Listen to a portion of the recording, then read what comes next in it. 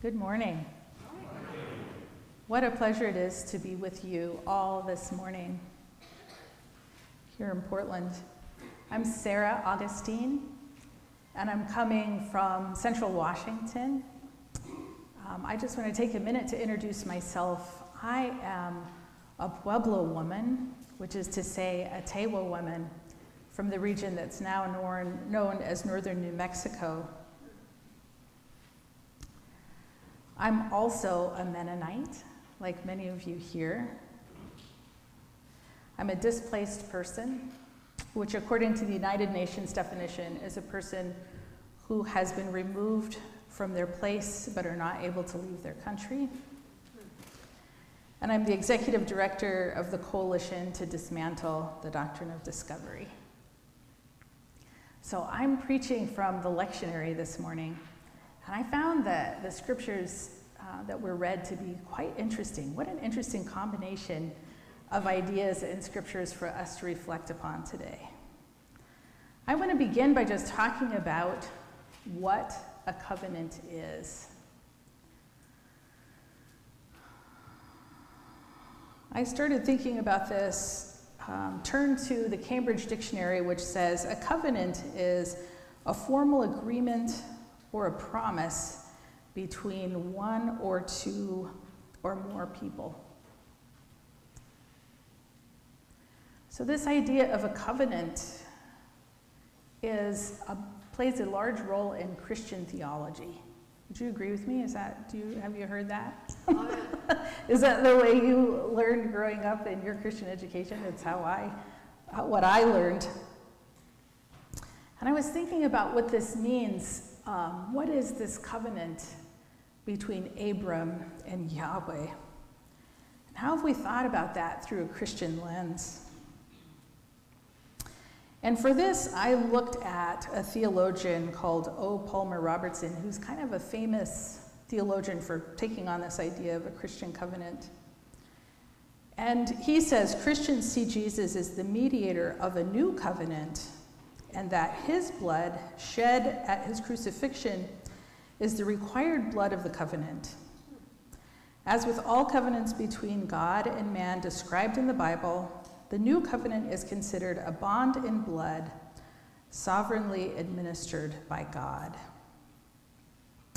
So this idea of a new covenant formed between the Christian church and God is the basis of a theology that's called supersessionism or replacement theology. It's a Christian theological opinion that describes the idea that the Christian church has superseded the nation of Israel, assuming their role as God's covenanted people, thus asserting that the new covenant through Jesus Christ has superseded or replaced the Mosaic covenant. Supersessionism also holds that the universal Christian church has replaced ancient Israel as God's true Israel, and that Christians, whether Jewish or Gentile, have replaced the biological bloodline of ancient Israelites as the people of God. So is this familiar to you? Many of us in our ancestry, those of us who are descended from settlers, in our faith tradition and our family narrative, have talked about moving into the promised land in North America and being empowered by God to do that. And this idea of a covenant, this supersessionist theology, is the basis for that. And this Christian idea, this Christian theological idea, comes from a legal and policy structure called the Doctrine of Discovery. Have you heard of that? Yeah, so the Doctrine of Discovery is not something that happened long ago. It's actually part of our legal system here in the United States. It was enshrined in our legal code 200 years ago in 1823 by our Supreme Court. And it says that Christians are empowered by God to come and settle and own all land and to remove indigenous peoples from that land. And this idea of supersessionism, this commitment or this covenant, is the explanation, or what I would say, the ideological alibi for doing that. So let's break that down. You know what an alibi is? It's kind of like your excuse or explanation. And to me, an ideological alibi is saying, here is an idea that explains why I'm about to do something. So however catastrophic that behavior is, it is justified by this ideological idea. And this is what this covenantal theology has created. It's a theology that's passed on from generation to generation. And it's a theology that has ended in a lot of pain for my people and for indigenous peoples across the world. It is the basis for American exceptionalism, this idea that the United States has a special role in the world order to use force and violence across the world to enforce our will and our way of seeing the world. We're empowered by God to do that, in part because of this supersessionist theology. It's the basis of white supremacy, this understanding that those that are the descendants of Europeans have a special God-given right to make all the decisions for people across the world, and especially here in North America, the homeland of my people. It is the basis of this idea of manifest destiny. Have you heard of that idea? That God empowered European settlers to come to the East Coast and claim dominion over the entire continent to the exclusion of my people. And the basis of this theology is this Exodus story and this covenantal story that has been claimed by the Christian church to replace Israel. That Israel is replaced in this supersessionist idea.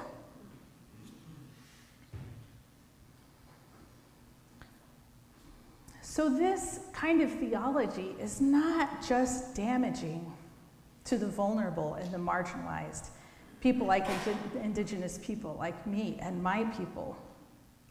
It is also the basis of extractive economy, because colonization itself is an understanding or a worldview that's based in extraction.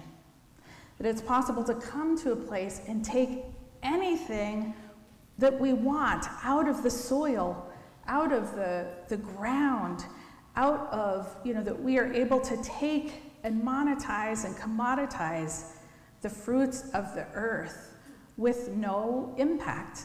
That we are empowered to do that. And this whole theology is saying the lucky few are empowered to do this by God. And the impact of that is environmental degradation, the likes of which we've never seen in this world. That include climate change, ecological overshoot, which is consuming from our environment more than the life support systems of Earth can possibly replace. You may know that the ocean as a system washes itself. Did you know that? There's a mechanism within the ocean itself to wash its own waters. But we are putting so much waste into the ocean that we are overwhelming its ability to do that. And that's leading to ocean acidification. For example, the soil system also has a way of cleansing itself, working together with the water cycle. And we are loading it with so much waste, that is to say, environmental pollution, that it's no longer able to do that. It's no longer able to function as a system, which is why every life support system on Earth is in decline. And so this is a product of the same kind of supersessionist triumphalism, the entitlement of believing as Christians we are empowered by God to do whatever we want in the name of God.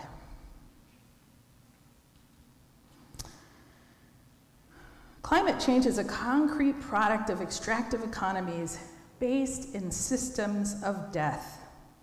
A belief that some are entitled to take from the earth for personal gain, pursuing self-interest regardless of the cost to life support systems or to the earth. So how does the spirit of life, the creator, the great animator, call us to respond. So I'm going to go off script for a minute here and talk about a scripture that's not for today, which is Romans chapter 1, verses 20 through 21, that tells us that God's divine nature and eternal power are expressed in creation itself, that the processes of creation express the nature of what God is. What do we see in nature? What do we see in the cycles of creation that show to us the nature and power of the Creator? Interdependence, this understanding of mutual dependence, that actually all of us and all of life exist in a web of mutual dependence. What each one of us does impacts every other. It's completely counter to the idea of extraction, or the logic of extraction, of dominion, of taking, of wasting. Creation itself demonstrates to us the possibility for life and life abundant through an understanding of reality as one of interdependence. We also see faithfulness without any strings attached. Every morning the sun rises. We do nothing to earn that. Rain is made to fall on the just and the unjust. The faithfulness, the deep and enduring faithfulness of God, God who is present to us always and in all ways, the God who is present in the very soil. Jesus' radical call to discipleship is expressed in our reading of Mark this morning. In verse 34, Jesus says, "Whoever wants to be my disciple must deny themselves and take up their cross and follow me." The cost of discipleship. So I'm wondering this morning if that cost is choosing to harmonize with the Spirit of life, whose plan is expressed in creation, and turn away from the privilege and entitlement of supersessionism. Is it possible to turn away from all of the privilege and entitlement, all of the belief that we deserve it, and the story and the alibi that we have to show that it's coming to us, that God has ordained it, and instead choose a path of harmonizing with the Spirit of life, which is to say, the systems of life that we see in creation? That is choosing justice and peace over personal gain. That is turning away from the extractive logic of Christian exceptionalism. This idea that Christians have the truth and the right to everything as a result of being the facilitators of that truth. An expression of this turning away is engaging concretely in decolonization. What the heck is that? That's $1 million word. Decolonization. In the Coalition to Dismantle the Doctrine of Discovery, we define decolonization as the relinquishment of a subjugated people. What Jesus talks about in Luke chapter 4. Good news for the poor, freedom for the oppressed. Turning away from all of the luxuries and privileges of white supremacy and choosing instead to engage in right relationship, the balancing of power. Choosing instead to be part of an exchange of mutual dependence, an understanding that creation itself is based upon a web of mutual dependence and that we as human beings are a part of it. Decolonization, the relinquishment of a subjugated people in all ways, in the legal system, in the policy structure, in the ways that we worship, in our theology, releasing people who have been subjugated by a system of thought that is inherently hierarchical and meant to dominate.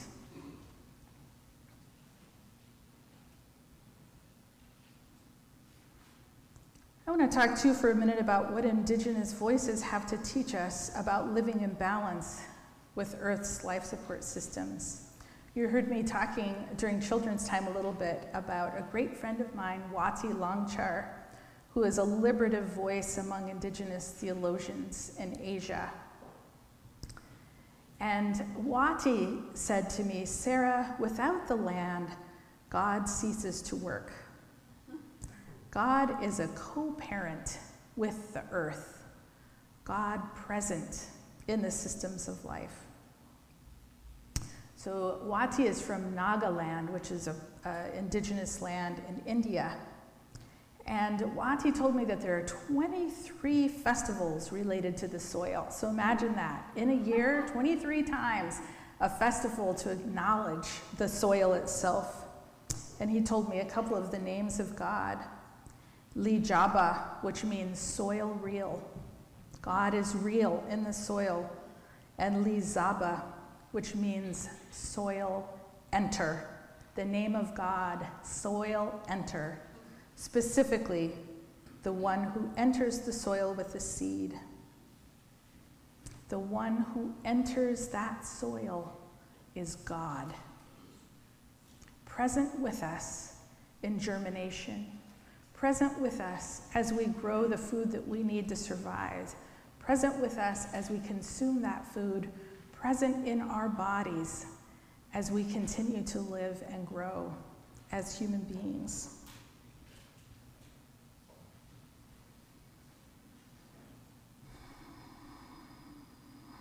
I would like to conclude today going off script one more time, reading from Deuteronomy chapter 30.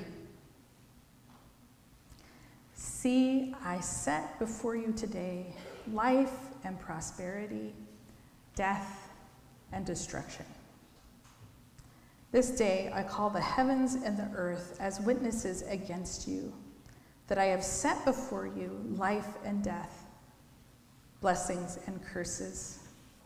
Now choose life, so that you and your children may live, and that you may love the Lord your God, listen to his voice, and hold fast to him.